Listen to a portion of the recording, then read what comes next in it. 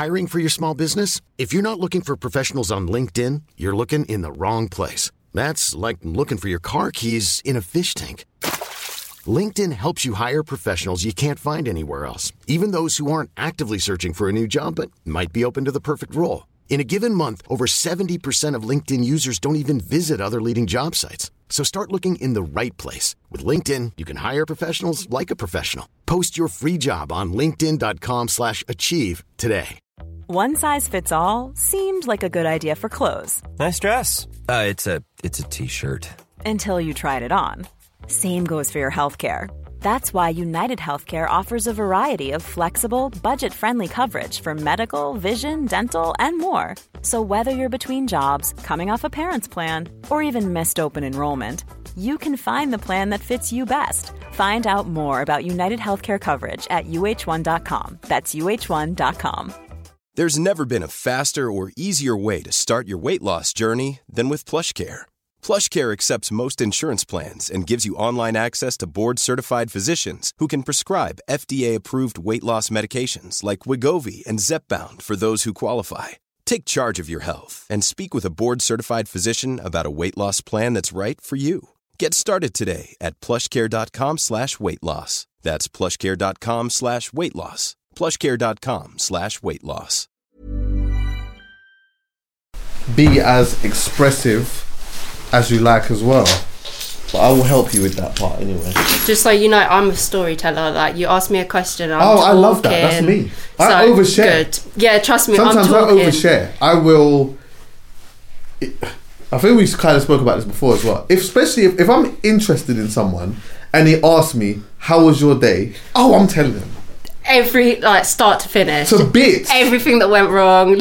Yeah. Do you know what, today? So I woke up and then I did this and then flipping. And I stubbed my toe and I cried a bit. Exactly. I recorded the pod. This is the conversation that it just all ends up being a whole big They thing. always regret asking. Yes. Well, do you know what? If they're interested in you more time, you know what I mean? Yeah. But I think there just gets a point where, like, if you've been with someone for a long period of time, yeah, they're just asking you just a quick question, and not every quick question has a long answer. Absolutely. You get what I'm saying? Yeah, I hear that. So Nia. I hadn't even clocked if you've been calling me that the whole time. I have. Is that what you shouted out there? Yes. I didn't even realise. Oh, sorry. That's all right. Nia's with us, everyone. Hello. How are you? Good, thank you. Very good. Sorry that I've been saying your name wrong this whole time. That's okay. That's all right. I'll let that slide this time. Am I the only one? The only one that gets it wrong? Yeah. No, I get Naya. I've had Noah a few times. Noah? I get all sorts. Okay, fair. But it's Nia. I say, think of your knee. Okay, think of your knee. And which area are you from, by the way? From Hastings. Hastings, yeah. Oh yeah, you did say that to me. And Hastings is where in the country is that? It's down near, like, Brighton. It's a seaside town, so it's just like a town over from, like, Eastbourne kind of way. But yeah, it's seaside, fair. Fishing huts, like all of that. Yeah, I hear that. Yeah, up them sides there. I bet you lot have some mean fish and chips up there, though. Oh yeah, banging. Come get some. And you know me, time. I'm a fish and chips man, you know. Oh, you have to be. Like, I didn't as have a fish Brit. and chips for a minute, but Fridays, that was my day for fish and chips. That was me. Fish and chips Friday and that. I hear you. And there's one place Friday. in Southall, I can't even remember the name of it, yeah, but they do their fish and chips slaps to bits every time. Anyone that knows, well, it's like near the Lady Margaret Road. Big up to all those who know about the Lady Margaret Road fish and chips joint. It's blue and yellow, yeah? Been there for years. They know me when I step in there. They don't know me, but they see me and they just know. You understand what I'm saying? Yeah? But that's me. The usual, yeah? The usual, yeah, exactly. Cod and chips. But to be honest with you, I can't really always work out the difference between haddock and chips and cod and chips. I don't know the difference. But that shit just looks the same. It's There's white a difference fish, in price. isn't it? Like, it's just, what's the difference? Like, there's a difference in price. Yeah, there's a difference in definitely. price. And depending on how hungry I am, I just go for the bigger one, which costs the more expensive. Just give me that. You understand what I'm saying? I want the fat one. Right. Fat one. She's talking about fish. Yeah, the fish. Right. Anyway, okay. So let's get straight to this, because we were supposed to do this a while ago. Yeah, it's been a long Honourable time. shout out to Sheila as well, who helped connect the dot again, because this was something I wanted to do from time ago. He'd hit me up ages ago. Yeah. But now we're here. I think I actually had one of my followers commented on your post and was like, "Oh, you should get Nearing because she's got this allergy." And then so shout out to that follower. That's exactly what happened. So honourable shout out to that, but whoever that is, and I remember the message actually. And so like whoever that is, right now she's beaming. Yeah, you match made us. Exactly. Set this up. So let me just set this so that everyone kind of understands, because I want to paint a picture here. Yeah. Yeah. So as of today, you are a lifestyle and beauty content creator, essentially. Yeah, I would say chronic illness would be like a chronic illness content creator would be like my main title, because I'd say that that's what my main focus is living life with a chronic illness. So that's like the basis of my content, but alongside it I like to do lifestyle and beauty stuff because I like to keep my sense of self very visible through my videos. Like, I'm not just the girl with the water allergy, so I try and sort of diversify my content in that way to kind of cater to everything that I love. Right, so people that would have just heard you say that would have said, what? And so that was going to be my next part. So let me get this straight, yeah? Essentially, you have a water allergy. Yeah, so it's called aquagenic pruritus. It's technically classed as a skin condition, but it started when I was a little kid, and I would have like these really random like burning and itching like sensation all over my body after every time I came into contact with water. And it's a very long story about my diagnosis and stuff, but yeah, essentially it translates into water contact on my skin causes an allergic reaction. We're going to get through everything, and I'm going to go through and overshare. Yeah, it's a long old story. No, I want to know. I'm so interested in it. I want to know everything.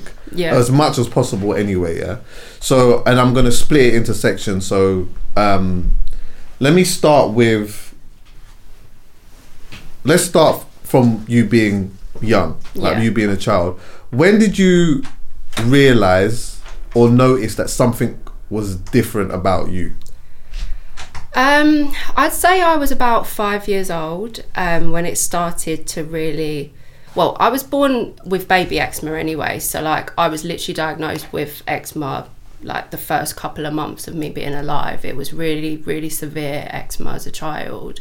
So I feel that was like an early indication of the fact that I was going to have quite problematic skin, because it was very bad eczema. Like my ears like would peel away from, like I had cuts there like as a baby and stuff. So that's where it started. And then as time went on, like when I was about 5, like I say, I'd start having these like this intense pain after every like 1 in 10 showers that I'd take. So it wasn't every single time. It was just like every once in a while. It was very inconsistent at first, so it was really hard to like pinpoint what was causing it.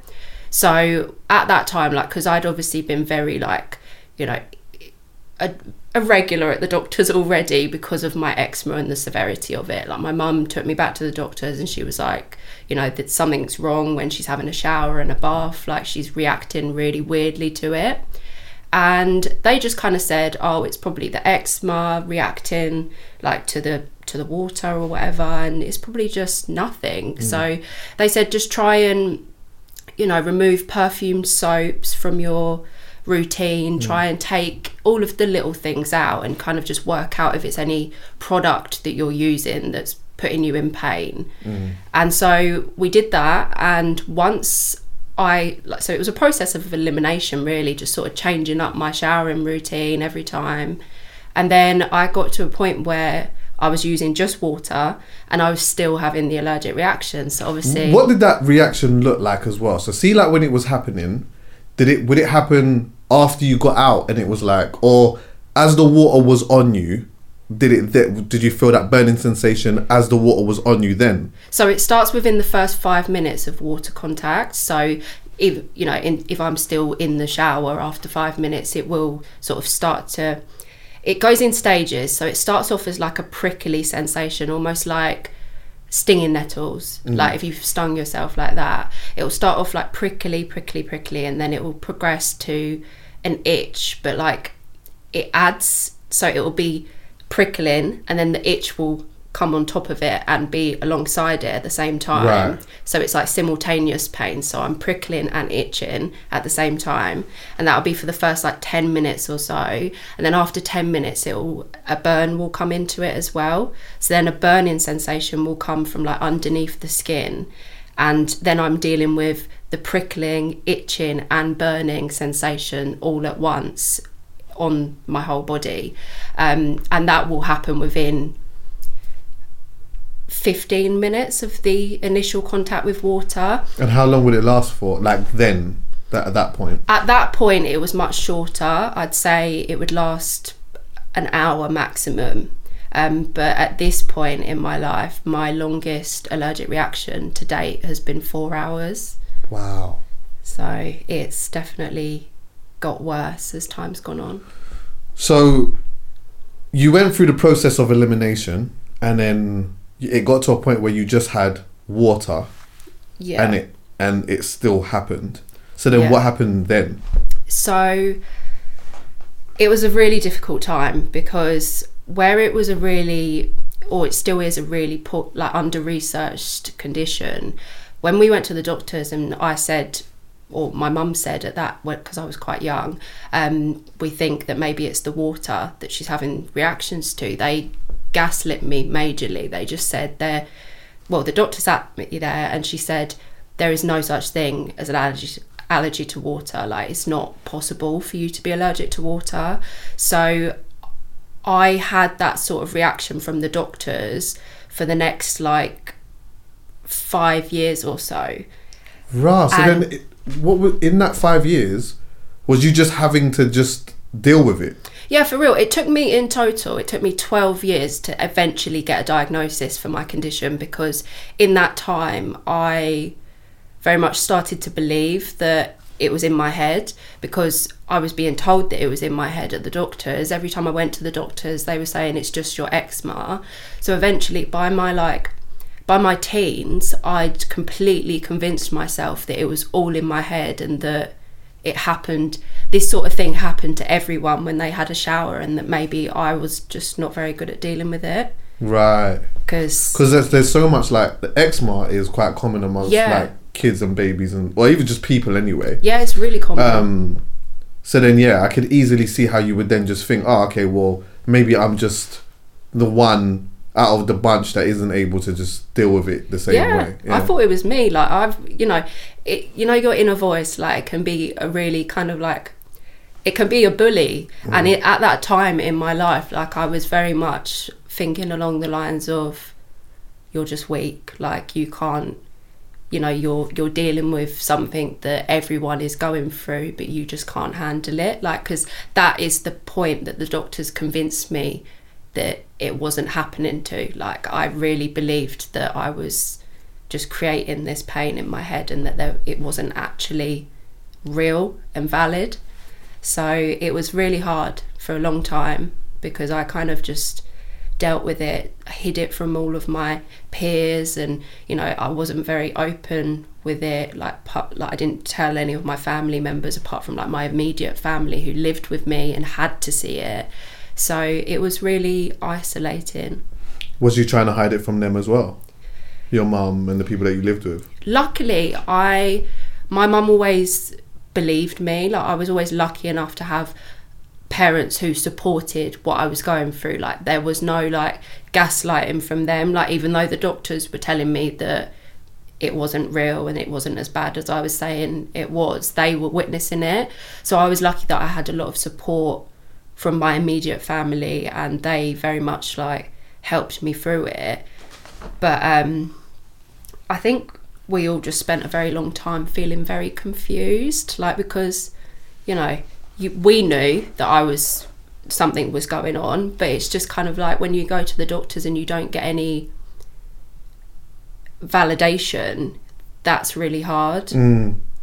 Because then it feels like there's no escape, innit? Yeah, absolutely. I felt like I was stuck with it. Like it took me 12 years in total to get my diagnosis, from the point of, from when I was 5. I didn't get my diagnosis until I was 17 years old.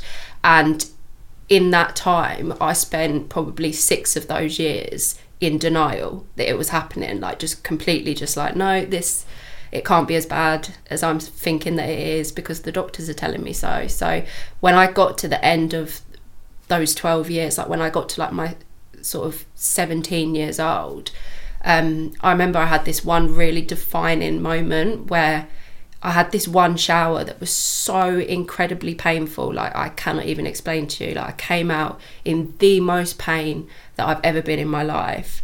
And I would do this often. Like, I'd often like Google my symptoms and just type in like random things like, my skin itches after I have a shower, or why does water burn my skin? Like, I would always type in different variations of it just to see if I could find anything.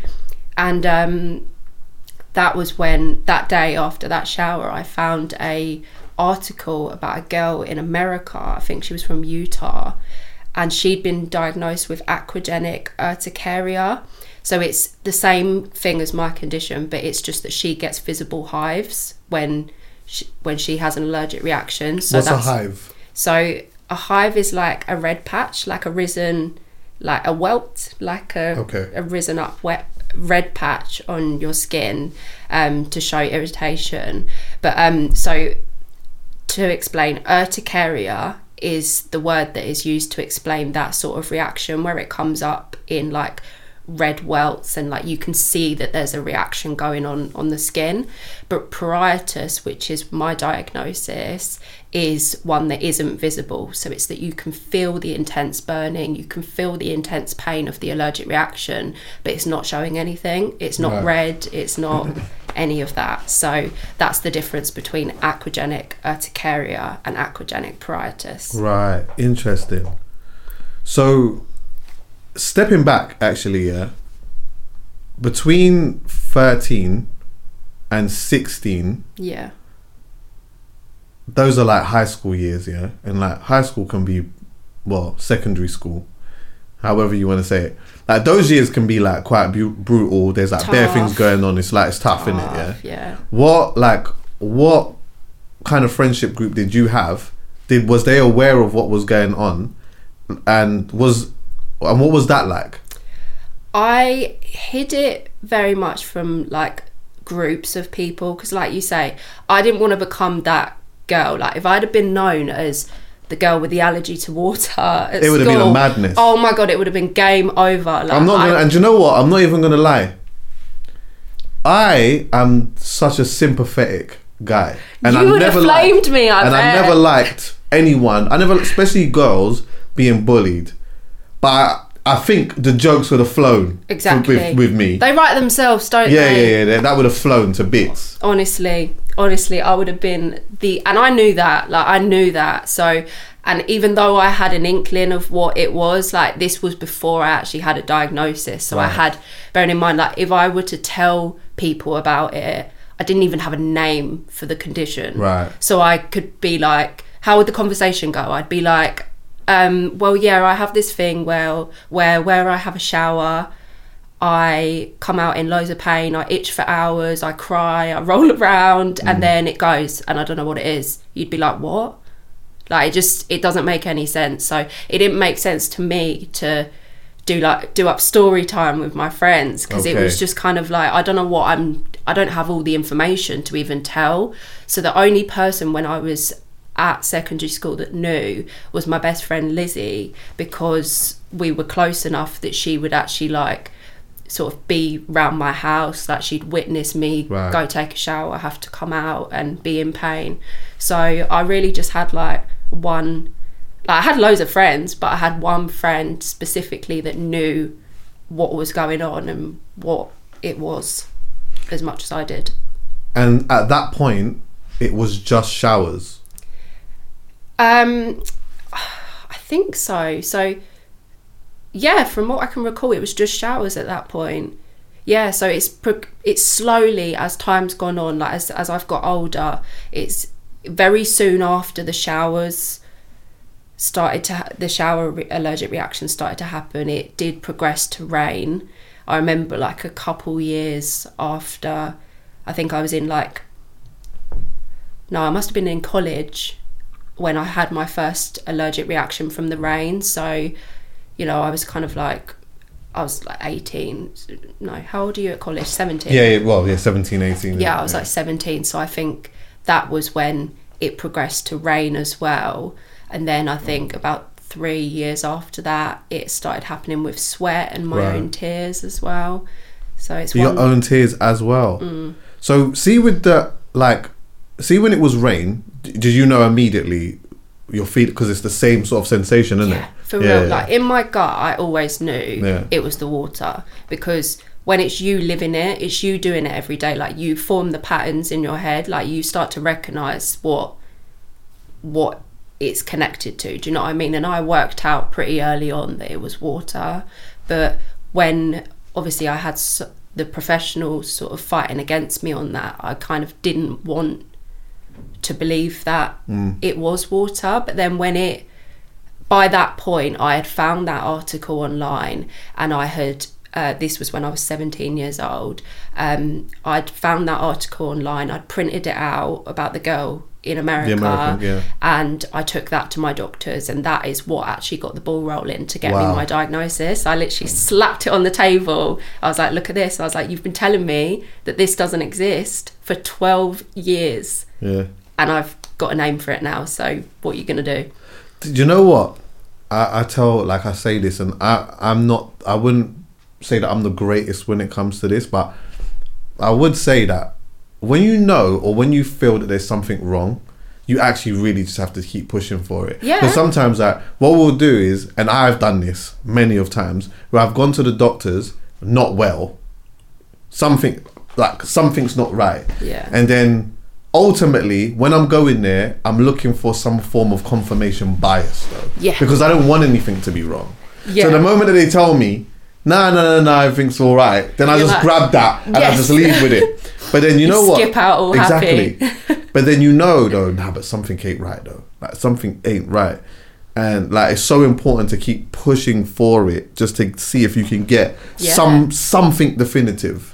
Do you know what I mean? Absolutely, because at the end of the day, you're your own biggest advocate. Like no one knows your body and how it usually operates better than you. And so then no one's more qualified to detect when it's not working properly than you. So when I went to the doctors and I was kind of like, I felt like, it was a 12-year period that I was going to the doctors and trying to get this diagnosis. So in that time, like I was proper kicking and screaming, like just, there were many, many times where I was so frustrated because I was just like, give me something, like, please. Like, but it's just, I always knew that there was something wrong, and I just needed that validation, and I got that day from the internet, and luckily I was able to get the ball rolling. Yeah, and then I was referred on to a specialist here in London, and then that was where I got my diagnosis later on. Right. So just before I get to that bit, was you ever scared of drinking it? Did you get scared of drinking it when you realized that there was a problem, but there was no name for it? There wasn't a thing, like no one was giving you a definitive answer on something. Yeah. Like what was your relationship like with just even this? So it was a weird one, because back then, I say back then because it is different now, of course, yeah. But back then water, it didn't affect me internally at all. Like I could drink, like I was drinking up to like 2 litres of water a day. Like at that point I was fine. I had noticed early on that it only seemed to be my skin.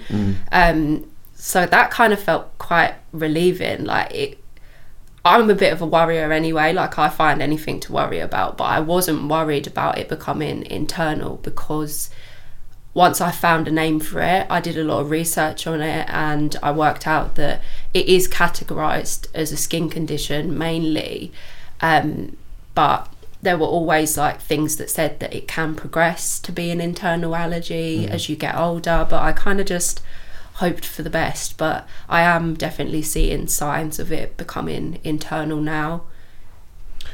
How much do scientists and doctors and that know about it now, here? Like, and what do you know what's actually happening when this is happening? So when water touches your skin? I'm not 100% sure, simply because they're not 100% sure. So their research into it is really limited, because it's so hard to get a diagnosis. So that's why I talk so openly about it online and about my diagnosis and how long it took me to get it, because I think there's a lot more people out there who are suffering from this than are being recorded. Because obviously if people are getting turned away and gaslit for 12 years like I was, then it's likely that there's lots more people out there who are suffering. But it does, from my experience with the doctors, I was in treatment under the NHS for this condition for 8 years, under the same doctor, and they're very stuck with it. Like, they go treatment wise, like they treat it like an allergy, so they treat it like a histamine based reaction. So they sort of target it same way that they target like hay fever, pollen, all of that. So antihistamines. They've tried me with painkillers. I was on epilepsy medication at one point because they thought that maybe it could be coming from like the pain receptors releasing, like overworking in my brain or something. This is a bit of criticism, but also I understand that I don't have a solution.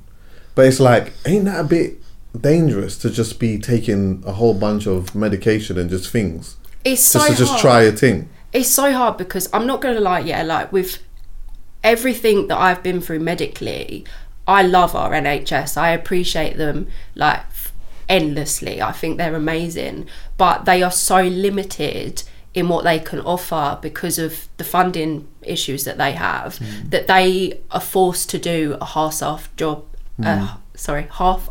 job of everything.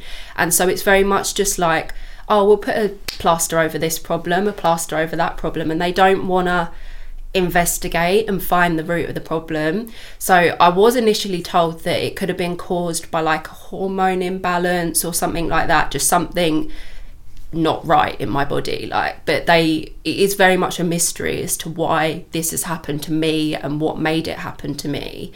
Sorry, I've lost my train of thought.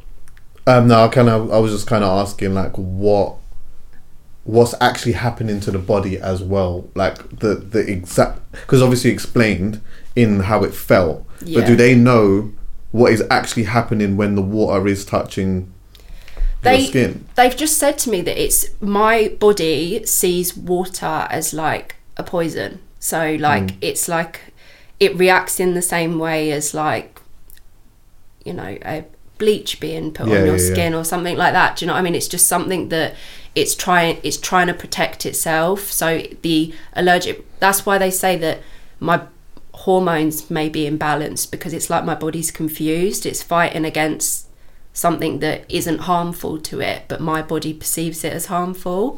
So I'm not really sure. Like, that's why I'm so lost in the situation, because everything that I understand about this illness is stuff that I've researched and I've looked up and found out myself. Like, it's not from the doctors that are dealing with me, because it's such a rare thing that they don't come into contact with it that much. So there's literally that's really interesting. So, and then also as well, because what I was mentioning, which you might have had something on, was that I asked you about, like, I was saying that just taking tablets, just taking tablets and stuff just to try a thing is like, it's a weird one, isn't it? Because obviously they don't know. So then obviously they need to try, and it's trial and error, but at the same time it's your body, isn't it? Yeah, exactly. Like, I think because I was so young, like I was only 17 at the time, so like I was very just sort of like, oh, okay, yeah, whatever, I'll do. They know what they're doing, so I'll take whatever they give me, sort of thing. But I think it was like the 3rd year of treatment, they put me on gabapentin, which is like a epilepsy medication. And I swear to God, I lost like a year of my memory from being on that. Like that whole year, I'm lucky that I was a YouTuber during that time, because I have no actual memory of a solid year of that treatment. Like, because I have to go back and look through my camera roll, and I'm like, oh shit, I did that, I did this. Like, see, when you go back and you look at the picture, by the way, of the video, do you then remember the moment then? Yeah, I remember it then. It's just like I have really bad brain fog now. Like, it's just like I'm really foggy in my head, and that's just one example. Like, I've been on so many different medications for this, and I've done so many different treatments. I did UV therapy once, which is basically like sunbeds under the NHS, but it's meant to sort of like strengthen the skin and sort of make it more receptive to, like, just stronger and harder almost, so that it's not as sensitive to things like water. And my skin just shed like a snake. Like, I can show you some pictures of it. It's actually disgusting, like shedding layers of skin like a snake. And like the things that I've been through because of the process of just trying to get better, it's ridiculous. And for them to now be at the point, like I've got to the point now with the NHS where they've wiped their hands of me. Like, they've said there's no more we can do. We've diagnosed it as a water allergy, and they don't want to dig any deeper and work out why I'm not responding well to any of the treatments. Like, they just kind of are happy for me to have the allergy to water diagnosis and just let me go and live that way. But so it's basically, essentially, here's the name for it. Yeah, go on. Damn. So then what does treatment look like now? So I'm in a very funny, like, weird position now, because where I'm at is that I am steadily getting more unwell as time goes on. Like, since they had that conversation, since the NHS kind of had that conversation of, we've got nothing else to offer you, they said it would be a case of me kind of learning to cope with it and finding a way to make it more manageable. But since then, I've had so many extra symptoms crop up. Like, I now have this sickness condition called cyclical vomiting syndrome, where when I get stressed or tired or overexcited, anything really can trigger it.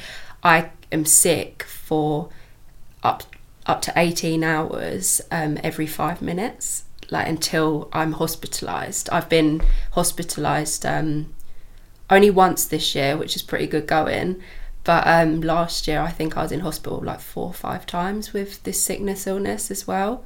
Was there any like pattern in between the 4-5 times? Like, was there a specific thing that was going on? No, nothing specific. It was like, I think it gives me about 3 months in between. So I get like 3 months of being kind of like, I say well, but I mean just not with sickness. And then, so every 3 months roughly, I have a really intense sickness episode.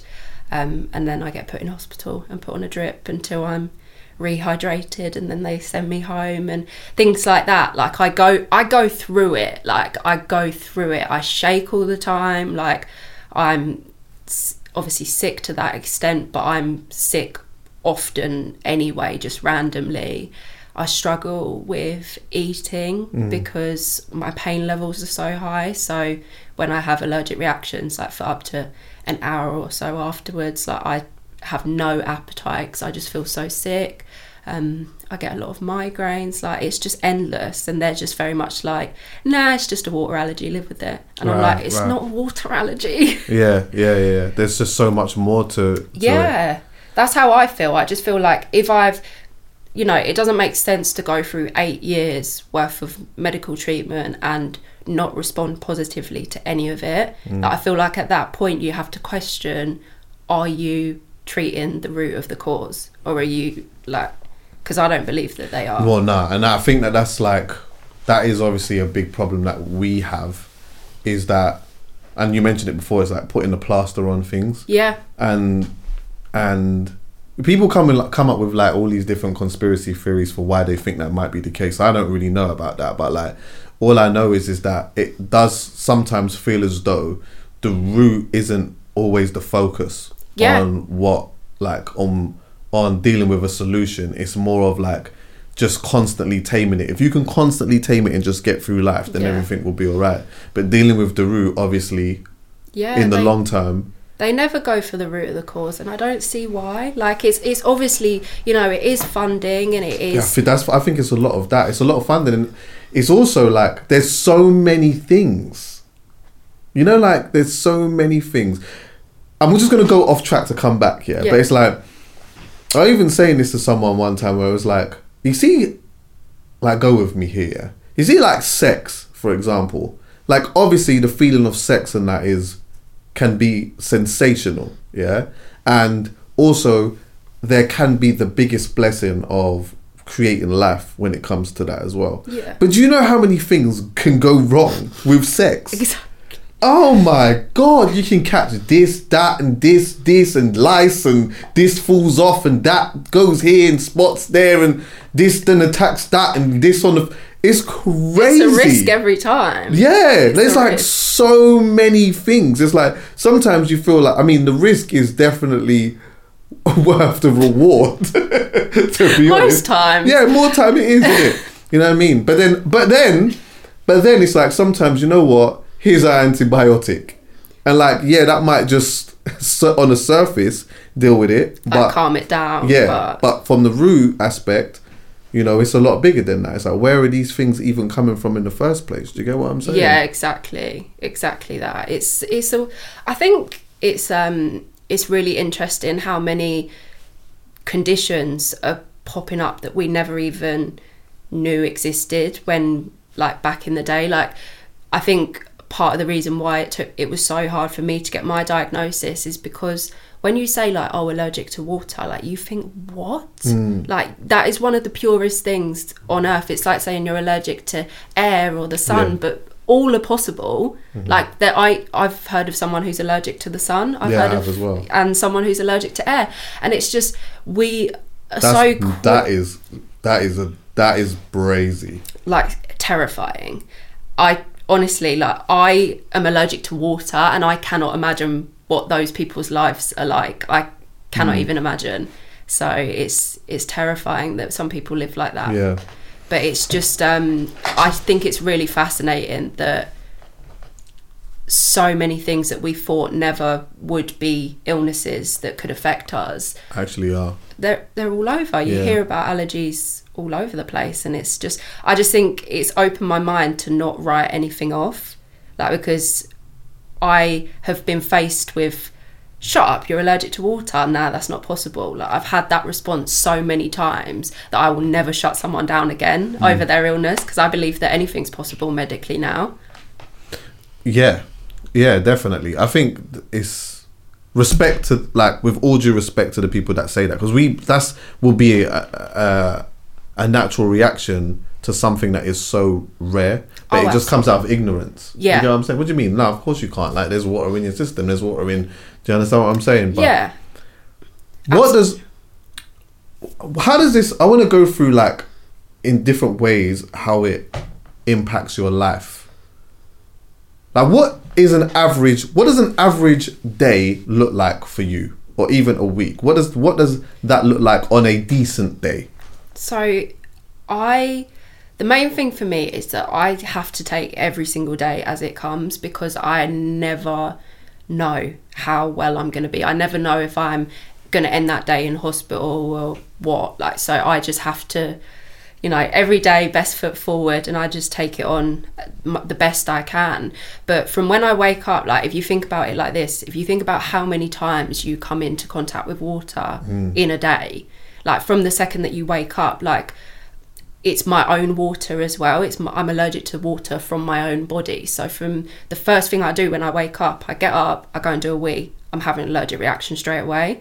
Like, and then because of the splashback, I guess, like, no one's explained it to me. Like, they said it's not like, you know, obviously you don't go to the toilet and like piss on yourself. Like, so it's not like... Nah, but sometimes obviously if you're sitting on the thing, let's be clear. Yeah, no. You know what I mean? You know, like, and then sometimes you can get a little... But then even when it doesn't like splash back, like they say, my doctor said it could be like just the humid environment of the toilet or whatever it is. But for some reason I'm allergic to going to the toilet. So every time I do a wee, my whole like back of my legs, my bum, like where I've sat down, that has an allergic reaction.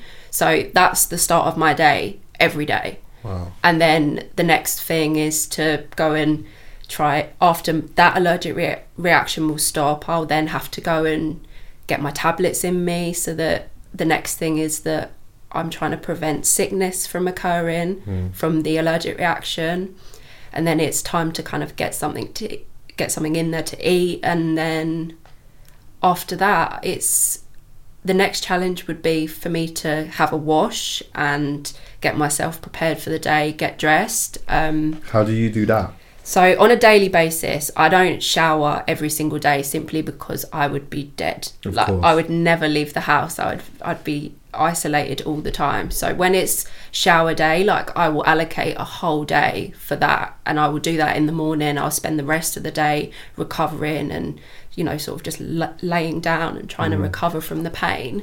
But on a normal day, when it comes to washing, I've got like a bed bath solution. So like this type of wash solution that they'd use on like old people in care homes and things like that.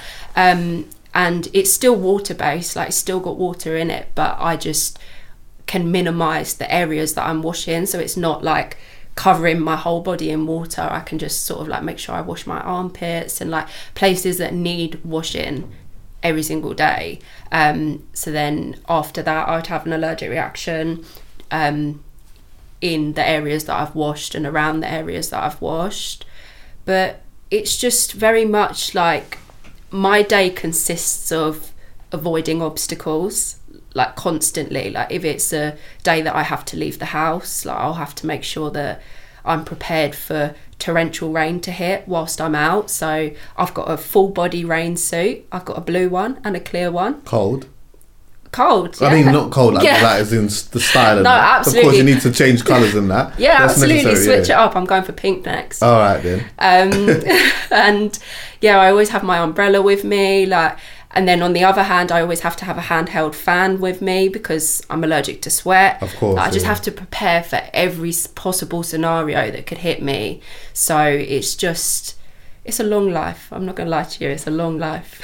You got a relatively small bag today, though, right? Yeah, I know. I feel like I've compacted it. I've done quite You've done well. Yeah, I'll see the umbrella in there. Yeah, I got my umbrella, and also like I got an Uber straight here from my hotel, so I've minimised accidents. Risk, like I'm literally walking out of this door, getting straight in an Uber, going back to my hotel, getting my bag, going to the train station, going home. So I avoid.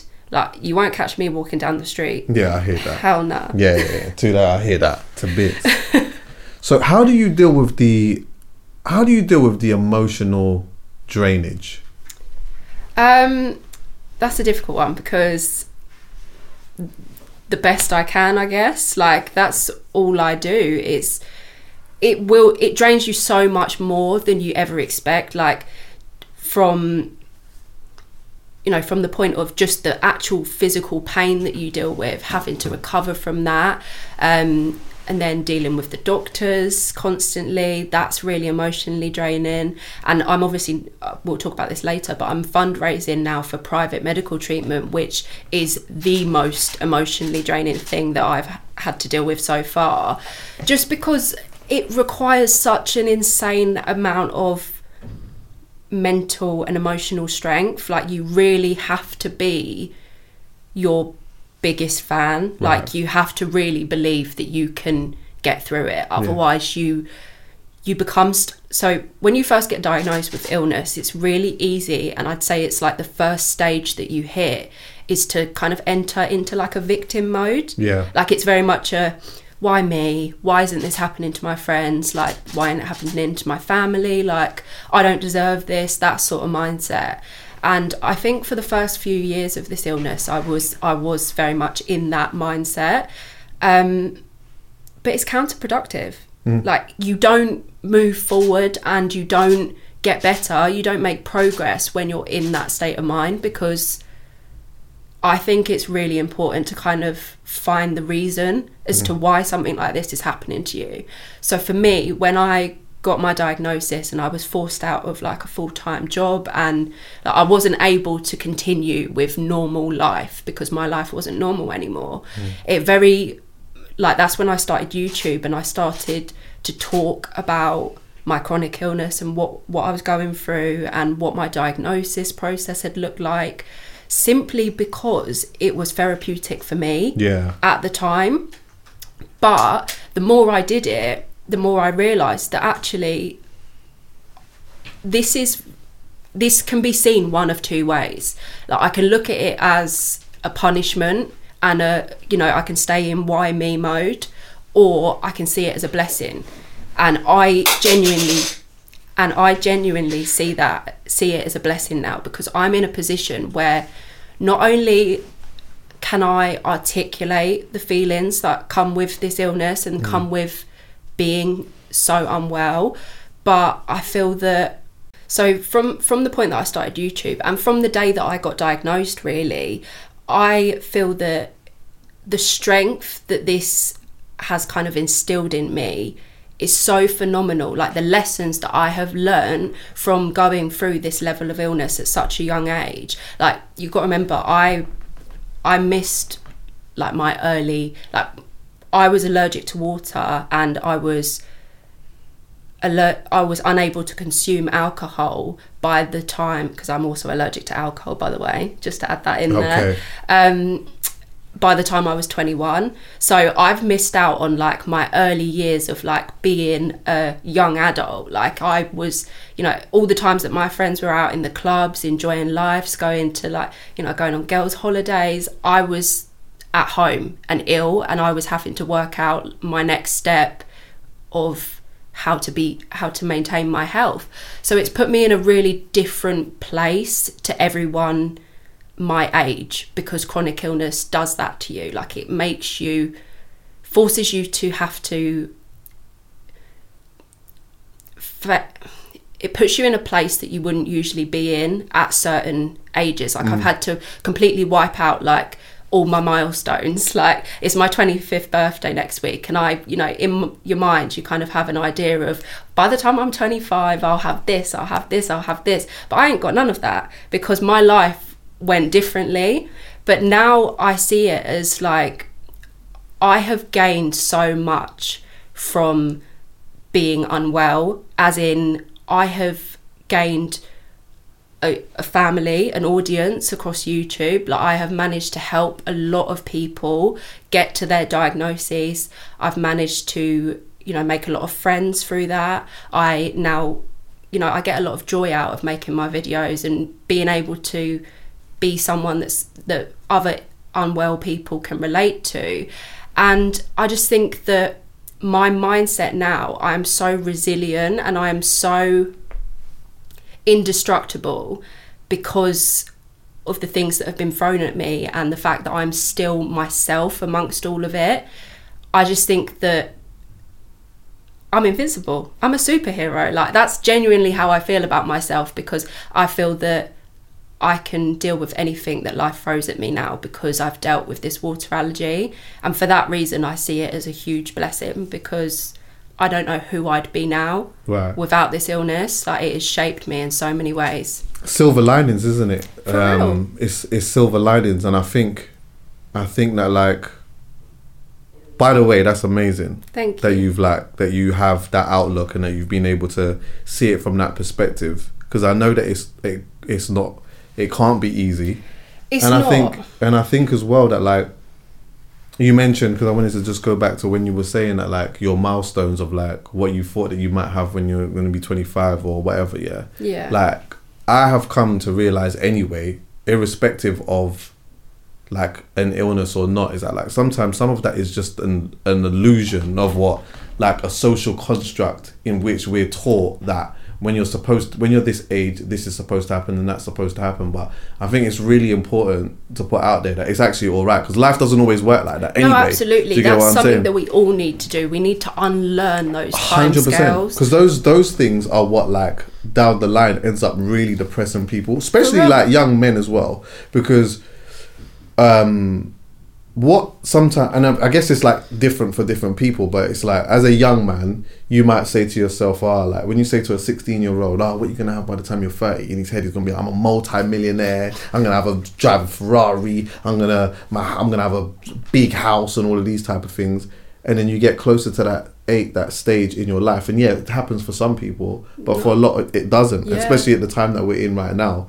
And then you start getting all in your head on, like, right, I'm a failure. Yeah. Like, I didn't, or, you know, I haven't got the best out of life because these things that I thought I would have or that I'm supposed to have at that certain time didn't happen. Yeah. But nah, it's cool. Like, we just have our different journeys. Yeah. And sometimes our journeys are like a complete extreme from what we see as the norm. Yeah. But you know what? Like, the feeling that you may feel, even with like, say, like having an illness like this, is like, well, not even just having an illness, but just in general, you know, like, you're going through all these different emotions and stuff, and it's good to be able to understand them and to sit with them as well, and like not ignore that you have to feel them to work through 100%. And then after that is like, okay, what am I going to do to now get to a next point where I'm not like wallowing in victimism? Yeah, do you get what I'm saying? Exactly that. And I feel that was so important for me, because I could have stayed in victim mode forever. Like, I would have been well within my right. Like, I'm allergic to water. I could complain for the rest of my life, honestly. But I just feel that I have so much more to contribute to this world than misery. Honestly, like, I feel that I have so much positivity that I can pull from this scenario. Like, there's so much, like I say, that I've gained and that I've learned. Like, it has shaped me in so many ways. Like, you know I said that I see myself as really resilient, but I'm also much more, like, I'm so much more understanding of others. And in, like you were saying, like, that social construct of what we think that our timescale should be, like, it's made me realise that with illness or not, we are kind of like, we're set up to fail by believing something that is not achievable. Like, that idea of, you know, when you're kids, of, you know, I'm going to have my big house, I'm going to be made by the time I'm 30. Like, it's not, like you say, always realistic for every person. And I'm so happy and lucky to have had that realisation early on, that what I aim for and the goals that I'm setting myself are never going to be on the same level as someone else, like as my peers, because I have to set realistic, achievable goals for myself in order to not feel like a failure all the time. Like you say, like, you have to set achievable goals, otherwise you're not gonna ever have that feeling of accomplishment. Like, and for me, it very quickly became that my unachievable goal was working a 9 to 5, because I was having upwards of 7 allergic reactions every single day during a work day, getting no work done. And in the end, I just had to be like, do you know what? I'm not physically capable of doing this anymore. Like, I had to be fair to myself and walk away. And when I left my 9 to 5 to start YouTube, it was then that I started to feel more myself, because I realised I was capable, just not of what I was trying to do at that time. I just needed to switch the goalpost, and then I started to feel my sense of accomplishment come back and feel like, okay, yeah, you can do this. The trick is also as well, like, there's a trick where it's like, if I have all of these things and I do all of these type of things by this time, that I'm going to be happy. And that's not the case. There's always something else. Yeah. You get there, you tick off the last thing, and there's always something else. Exactly. What does a nightmare day look like? Like when you think of a day that has been like a nightmare for you, describe that. So I had a day recently which was pretty not good. So I went to LA recently in January. I went for a quick holiday because I've got a friend out there who lives there, and he said to me, "Oh, come meet me, and we'll just link up," because he's from London. So I went out to meet him, and on the plane I had an allergic reaction. Like, it was just a minor one. I think I went to the toilet, I came back, was itching, and I was really uncomfortable. But I didn't really think much of it. Like, I kind of just wrote it out, and just, there wasn't much I could do whilst I was on the plane. And I thought it was fine. But then when I landed, I got through checkout, got my case, got in the car, and got dropped to my hotel. And as soon as I got to my hotel, I started having one of my sickness episodes. So I literally cyclical vomiting syndrome. Okay, yeah. So that's CSV. CVS. That's it. CVS, yeah. And so I started having this episode as soon as I got to the hotel, and that was the first literal day of my holiday. I was in bed vomiting into this hotel bin. Like, I had to have a nurse come to the hotel room to put me on a drip to rehydrate. And that was purely like, when I have these sickness episodes, I sweat profusely. Like, I'm covered in sweat. So throughout a sickness episode, I will be having other allergic reactions because obviously because of my skin. So I was so uncomfortable. Like, it was the worst day ever. And I say that it was the worst, like a nightmare day, because I was away from my family. Like, I didn't have my mum near me, and I rely on my mum so much. Like, when I'm ill, my mum can almost like read my eyes. Like, she knows me so well. Like, she knows exactly what I need when I need it. So if I have an allergic reaction and then I feel a sickness episode coming on off the back of it, like, I only have to say like 2 words to my mum and she's on it. She's getting the medication, she's getting what I need, and it will get fixed. But it was the fact that I was alone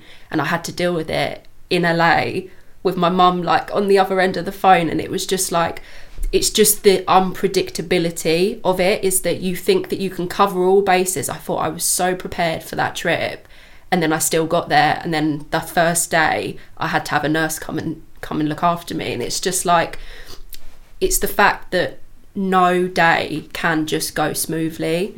Like, even this morning, I woke up this morning, it's gone down a lot now, but I woke up this morning and my face had, like, it was swollen. Like, my eyes were puffy. Like, I don't know what happened. I don't know what I was allergic to, but I woke up with a big swollen allergic face this morning. So it's just, I constantly just deal with symptoms that I don't understand, right, as well as the symptoms that I do constantly have every day from the allergies. And it's just like, it feels like I always say to my family, it feels like I'm playing a game, but no one ever delivered me the rule book, ever. I just writing it as I go. Yeah. And it's almost like a game that, like, nobody doesn't even really know what, like, the ending or like where to go, left, right. It's just like, it's a game that's just constantly developing. Yeah, constantly. And there isn't a rule book. And all the levels are shit. Yeah. Every level's shit. Yeah. Well, I mean, you say that all the levels are shit, but remember what we was talking about with silver linings and stuff like that. There's other levels where it's like, it's unfortunate.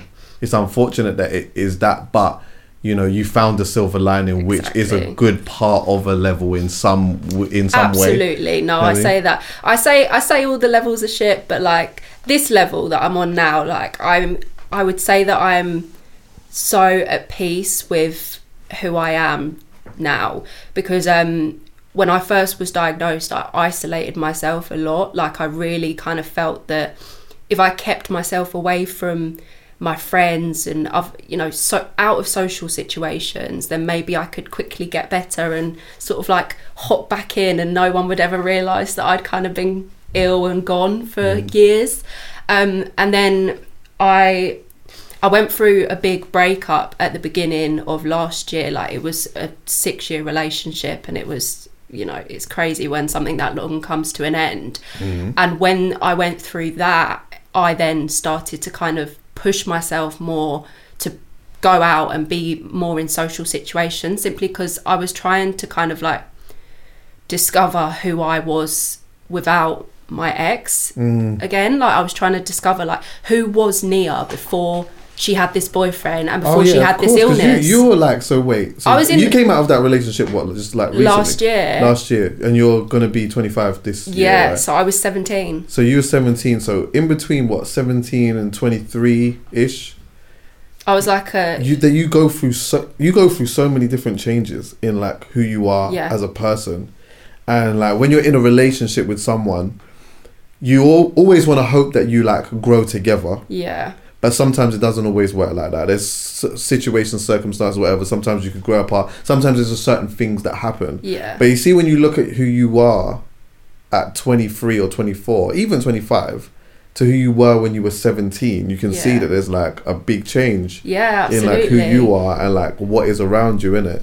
So then now coming out of that relationship and then trying to figure out who you are is now like another chapter of a book. Yeah, it's been... in the book. Well, so it happened, the breakup happened at the beginning of 2022. So I was lucky enough that I had like the whole of last year, like it happened January 2022. So had the whole of last year to just kind of just work on my... New year, new me. No, but for real, it was like I really started to, you know, put myself out there socially again. Like I started going to like the pub with my friends, like going out to clubs and stuff, things that I didn't ever do before, simply because I felt like, because I was ill, I just felt in my head like that it was written off. Like I felt like I was exempt from enjoying those sorts of things, because there's just so many things that can go wrong in those situations. Like in a club, someone can barge you, spill their drink over you, and then like over me, and then I'm my night's ruined.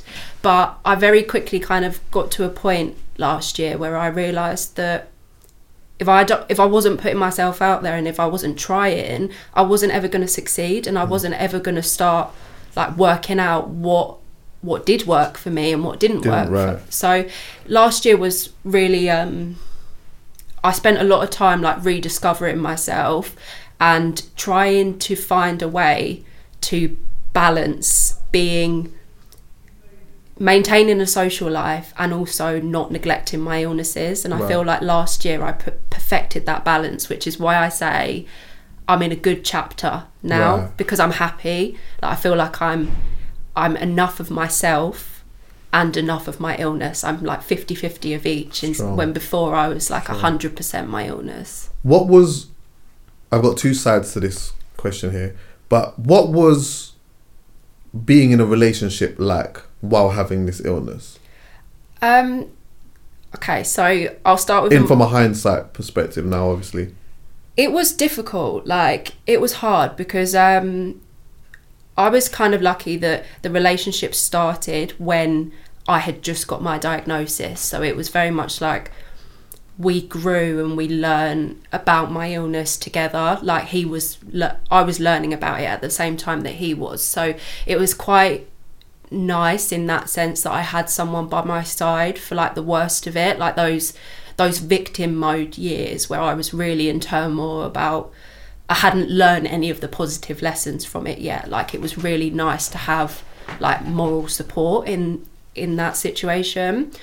But I feel that it was really hard for us. Like it was hard for him, as it would be for any one of my partners, like to relate, like because he is an able-bodied person, like he doesn't have any illnesses or disabilities, so he was always capable of so much more than me, and he was constantly having to like sort of come down to my level physically to not sort of like put strain on me, as in like just little things. Like he loved to go swimming and I could never be part of that, so our holidays wouldn't be like our holidays that we'd book and, you know, days out, like they'd have to very much be centered around me.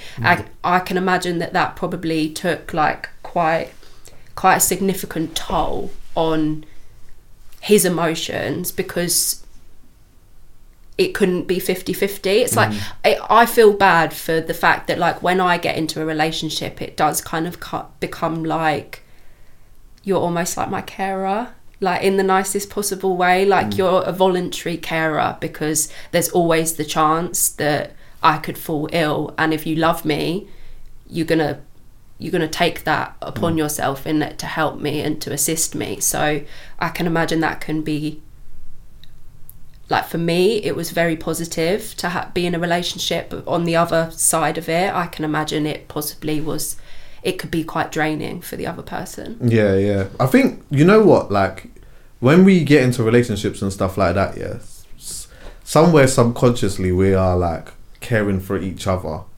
But I think it's different because it's like, it's a physical act that's playing out, and there's possibilities that are so likely to happen that it feels like more of a thing. Yeah, right? No, I hear that. Yeah. But, like, I guess always, I mean, maybe I live in the idealistic world. It's like, no matter how draining or, like, difficult it might be at times, like, when you really care for someone, it's not really that. No, but it still obviously doesn't take away from just the difficulties of, like, and especially at a young age as well. Yeah, for when real. You're young and, like, you're thinking in your head that life is supposed to be this, that, and whatever, and there's certain, and you feel limited. It's difficult to maybe understand why life is like that. Then maybe when you lived a little bit more, you see it from a different perspective, right? Absolutely. I think you know, things are for a season. Like, they, you know, I will not be that person that I was back then forever, because I'm not that person now. Like, I've already changed and grown so much, and, you know, in 5 years time, 10 years time, like, I'm sure I will be so different. And so I think your, like, compatible person, like, changes as time progresses. Like, someone who might have been your soulmate at 17 isn't going to be your soulmate at 40, right? And that's just not necessarily, anyway. Like, you know, that can be the case in some cases. Yeah, I think that. I literally just had a conversation with, it's nuts. There are a few of our conversations I've mentioned on the pod before, but literally just yesterday we was talking about, like, whether true love, like, if true love exists, yeah, and does it change? So, like, is it true love if you met someone and you love them, like, this is true love, yeah, but then over a period of time you don't necessarily feel that way anymore? It becomes a companionship in there. It's like, does it exist then? Is that what it really is? And so I'm like, for me, I feel like I've witnessed true love. I definitely have. Not for me, I'm not in my life, but through my mum and her husband who's passed away.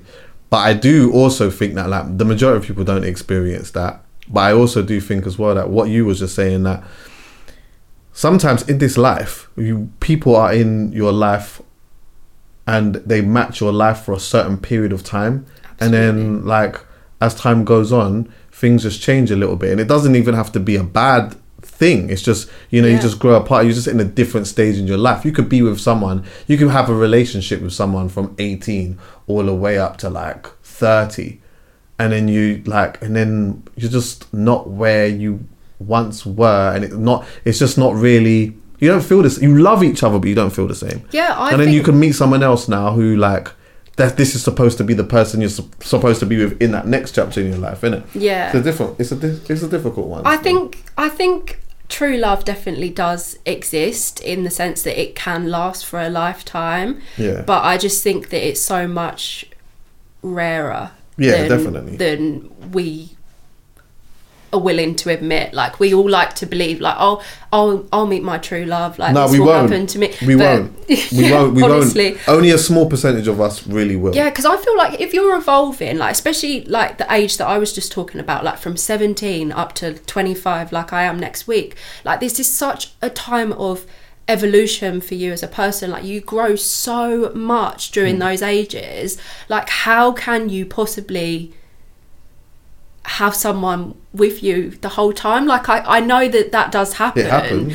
But I just don't feel that you can completely evolve and completely learn who you are going to be with someone attached to you. I think you can, but I think that you have to have a solid agreement on how you go about doing that. Because sometimes that does mean, sometimes it might mean that you got to be over there and I got to be over there. Oh yeah, for whatever for real. reason. It only and you both works. got to be on that full same page. And exactly most that. people are not going to be on that to that degree. No, that's exactly what I was going to say. Like, it only works if you're completely on the same page. And that's so rare. Like, how many people do you come across that you're on the complete same page as? Yeah, it's true. Like, you clash with people more time. Like, it's not... What about snogging?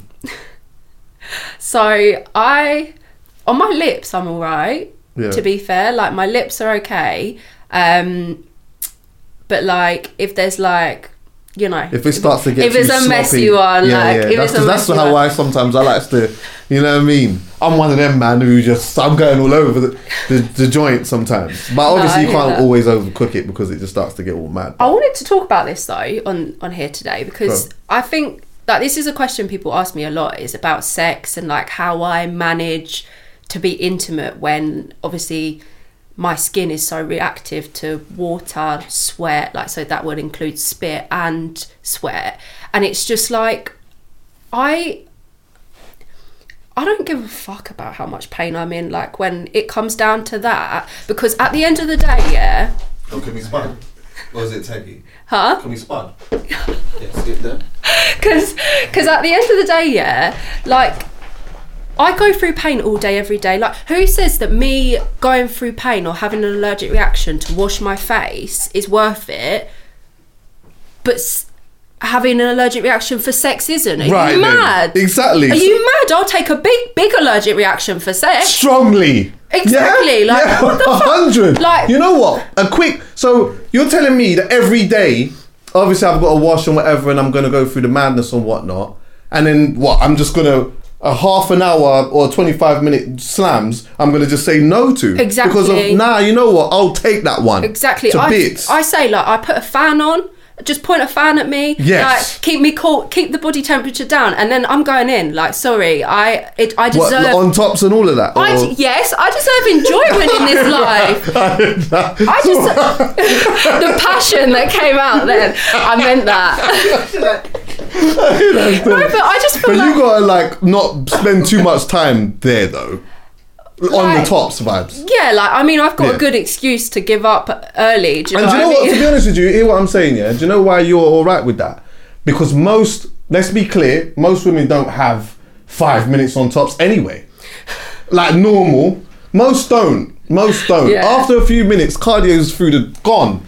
Like a gym woman may be able to thing, but like that's if she's cardio gymming. If she's not cardio gymming and she's just doing glutes, like she might be able to position, but in terms of like minutes, like, there's not much minutes in the tank like that anyway. So to be fair, what you're providing on tops is just normal compared to most anyways. And I'm not gonna lie, like I feel that with what I go through, like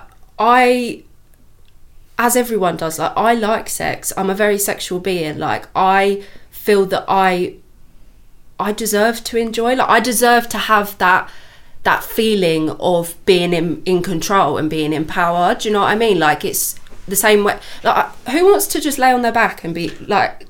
Oh, so what? Are you quite dominating? Not really. If you don't mind me asking. You could say so, but I think it comes from like I have such a lack of control over my life. Right. So.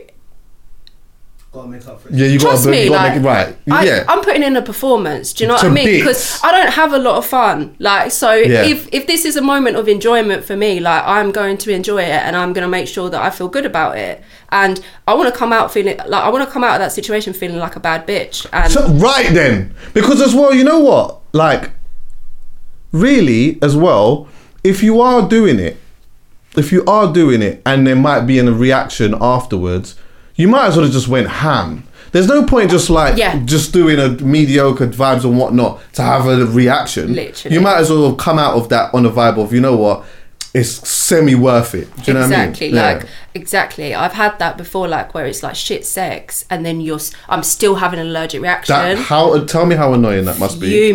Fuming.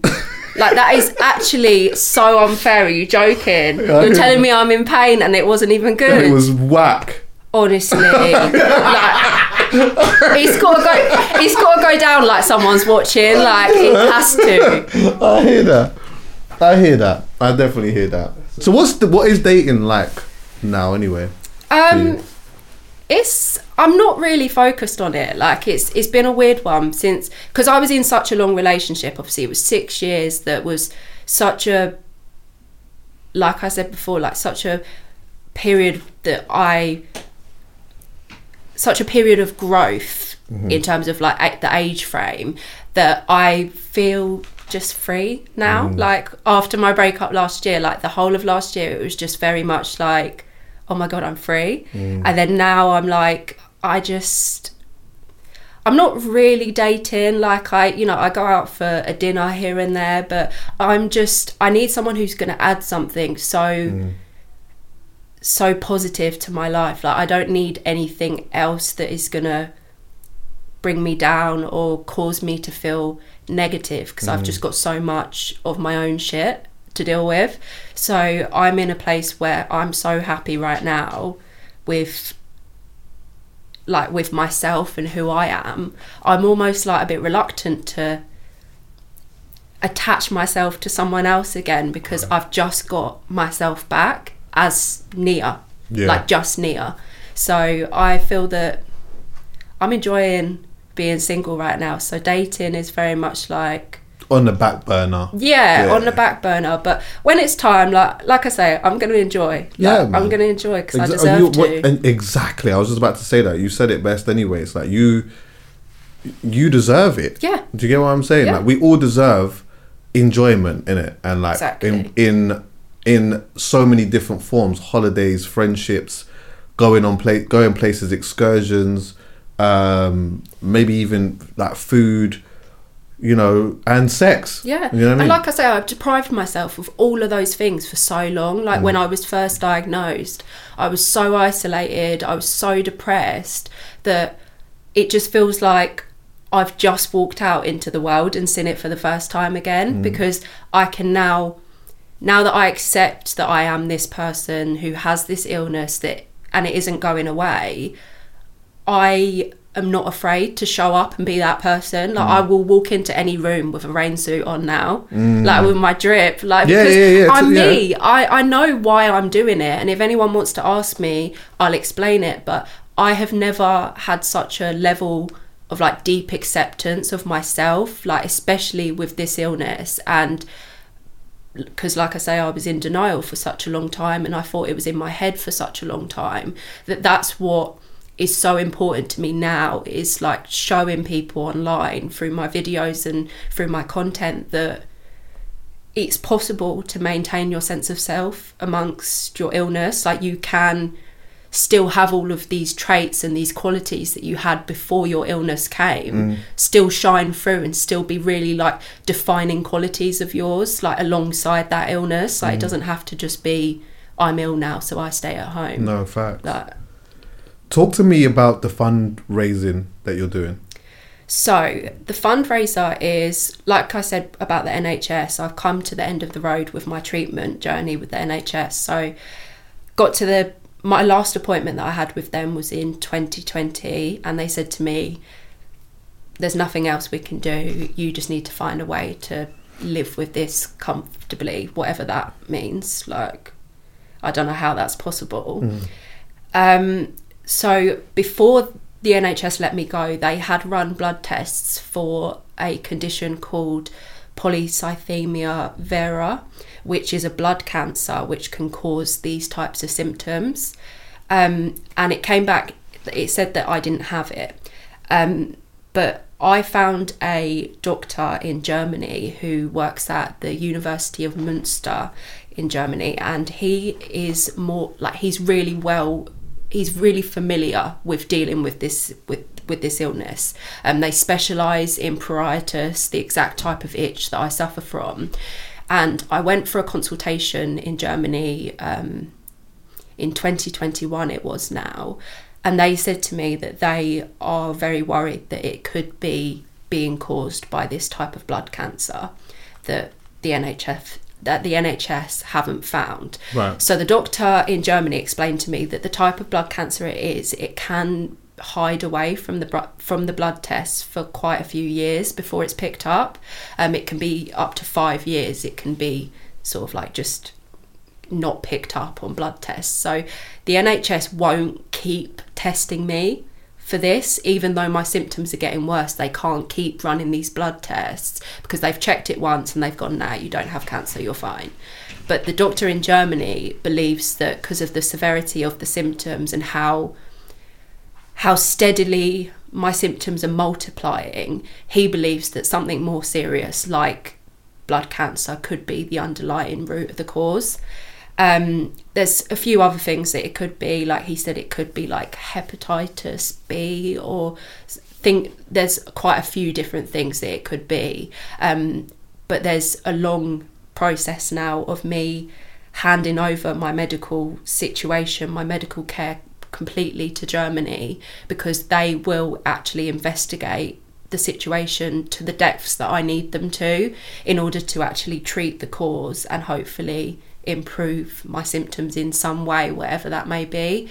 So it's really difficult because it's all a big what if, because I am at the stage where I'm waiting to go back to Germany when I have enough funds to pay for the cancer treatment, if that's what it is. Right. So that's what they've said to me. They've said, in an ideal world, when you come back for your testing and diagnosis, if at that point we diagnose you with this blood cancer or whatever, any other root of the cause other than just the water allergy diagnosis that you already have, then you need to have the money there to get treatment. Right. Like, they wouldn't be able to like just send me home with this blood cancer sort of thing. They want me to have the money ready so that I can stay in hospital and be treated there.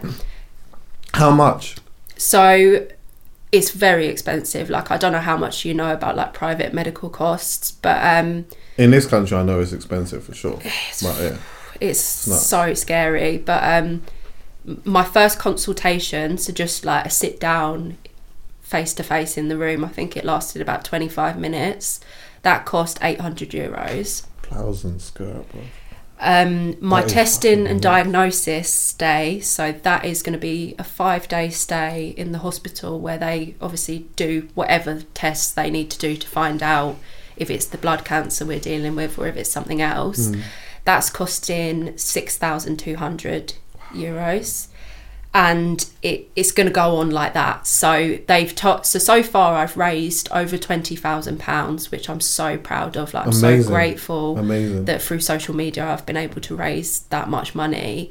But they have told me that I shouldn't think about coming back until I've got about 50k to sort of enable me to stay and almost like relocate to Germany if that's what they need me to do. So if I need to stay in the hospital, the money's got to be there so that because I can't be like, wait a minute, go back online, do a little bit and then I can't be doing that. So it's a difficult one because I've kind of been turned away from Germany with like this big question mark over the big C word, and then I've just got to like, you just got to go just got to find the cash now, money. Like, you know what? I'm supporting that. I'm supporting that, and like the link to that is in the description. Thank you. And it's on the screen right now as well. But yeah, the link will be in the description anyway. So listen, you know, no one is obliged. No one is obliged. This is the first time I'm hearing this as well. But like, if whatever, even if it's just every little helps in it. Every little helps in it. So don't feel like you got to go in there and do a madness if you can't afford to do that. But any little helps. So yeah, please. Plus, times are hard right now as well, and like, it's understandable. The situation that we're in, like, obviously I'm a content creator anyway, so even if you're unable to donate like physical funds to the GoFundMe, like, you can help me out just by by watching my TikTok videos, like by watching my YouTube videos, like just streaming my stuff. Like it does all contribute towards the medical care. So you know, if you don't actually want to give a donation itself, like I appreciate anything and everything that you contribute towards even hearing my story. Like the fact that you guys are listening to this right now helps me. I honestly appreciate you coming by. Thank you. I really appreciate you having me. And sharing your story and stuff like that. Honourable shout out to your family, especially your mum as well. Mumsy. It must be like very... when you talked about going to LA... Yeah. No matter how cool and composed that she probably was about it, I'm sure she was like very, very apprehensive and nervous about going, and she probably lives with that quite a lot. Yeah, because you're, no matter how old you get, you are her baby. Yeah, for real. Do you get what I'm saying? Exactly. And I always need my mum. Like, I, as an ill person, like everyone knows, isn't it? Like when you got a flu, who are you calling? Yeah, it's mum. You're calling mum. Like, because mum knows what to do every time. So when I'm ill, like obviously every single day, the one thing that I like to always have there, like just my permanent object, is my mum. Like she's there, and as long as she's there, then I know I'm safe. And that's the hard part about being away and being sick, because you're away from your comfort, and like sometimes the comfort is not even just about the bed, it's the voice. Yeah, exactly. And it's the aura. Exactly. You know what I mean? I spent so much time on the phone to my mum that holiday, I swear to you. Yeah, I bet. But it's... Did you get to go out and stuff though in the end? A few... Do you know what? I didn't get to try In-N-Out. Oh, because man. In-N-Out burgers slaps. Because I was sick. Like, I had no appetite the next day. So I ordered a Popeyes, and I was eating this Popeyes, and it was like cardboard. Like, I hated it. And I was thinking, do you know what? Like, I've got to go home. Like, there's no point me being here. Like, if I can't eat, what's the point? Yeah, like, I hear that. Because that's part of the experience, isn't it? Yeah. It's like, it really ruined it. Like, it really did. But it was a good experience. And like I say, like with the fundraising journey that I'm on, like that was a trip that I took to kind of spread my story out there and sort of tell people about what's going on. So have you met anyone else that have like... Not in person, I haven't. I've had a few people kind of reach me by DMs and stuff like that, but I'd love to have a link up, have a water allergy link up, and create like a group of friends that get me. So, and see, like the people that do reach out, are they not in the... Are they just in various different parts of the world? I've had a lot of Americans reach out, but I guess it's just because the size of America, like I guess it's just like the population, like there's going to be more people there that are suffering. So it happens a lot in America, but there's quite a few people here as well in the UK, but it's just... It really varies. But one thing I have read online is that they say that it's more common, or seems to be more common amongst mixed race people, which I think that's really interesting. Primarily mixed with Nigerian, which I am. Really? Yeah. Wow. So that's it's something to do with, it seems to get Nigerians a lot more than any other race. That is really, really, really interesting. It is, isn't it? But I haven't done like enough research into it myself, but that's what is on like the medical research, the official medical research for the condition. I'd love to learn more about that. And if there is anyone that can help me or even us understand that aspect of it, like I'm more than willing to hear it. Yeah. And to see. I'm intrigued. Yeah, really intrigued. Well, listen, thanks though, and I'd love to have you back again though. Yeah, it'd be really nice. You know, it'd be good to just check up on you again in like, you know, maybe half a year or something like that. Yeah, absolutely. I'll be back. Try and get rid of me. Nah. Is there anything that anyone needs to know about, by the way? So it can be anything. It could be a book you've read. It could be a documentary. It could be a film. It could be a garment. Like, it could be anything. Anything. Have you seen anything recently that people need to know about? What I will do is I'm going to self-promo slightly. Go for it. So, I of course make videos on YouTube teaching people how I deal with my condition and how I face life with my condition. So I have a lot of advice and a lot of product recommendations and things like that on my YouTube. But I'm actually taking a slight step away from YouTube at the moment because I'm starting to write. Okay. So I've been writing a few different books. I'm starting some projects.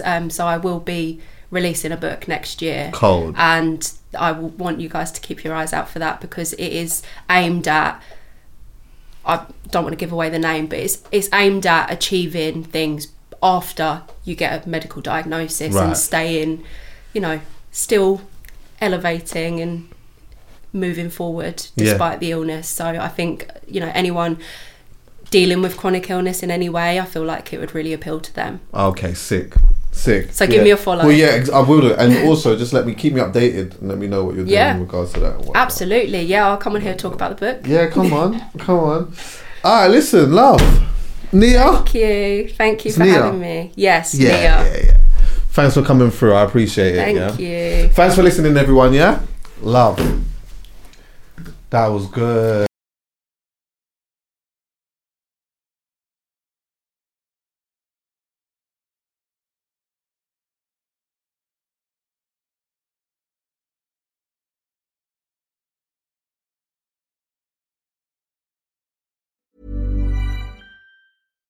Hi, I'm Daniel, founder of Pretty Litter. Cats and cat owners deserve better than any old-fashioned litter. That's why I teamed up with scientists and veterinarians to create Pretty Litter. Its innovative crystal formula has superior odor control and weighs up to 80% less than clay litter. Pretty Litter even monitors health by changing colors to help detect early signs of potential illness. It's the world's smartest kitty litter.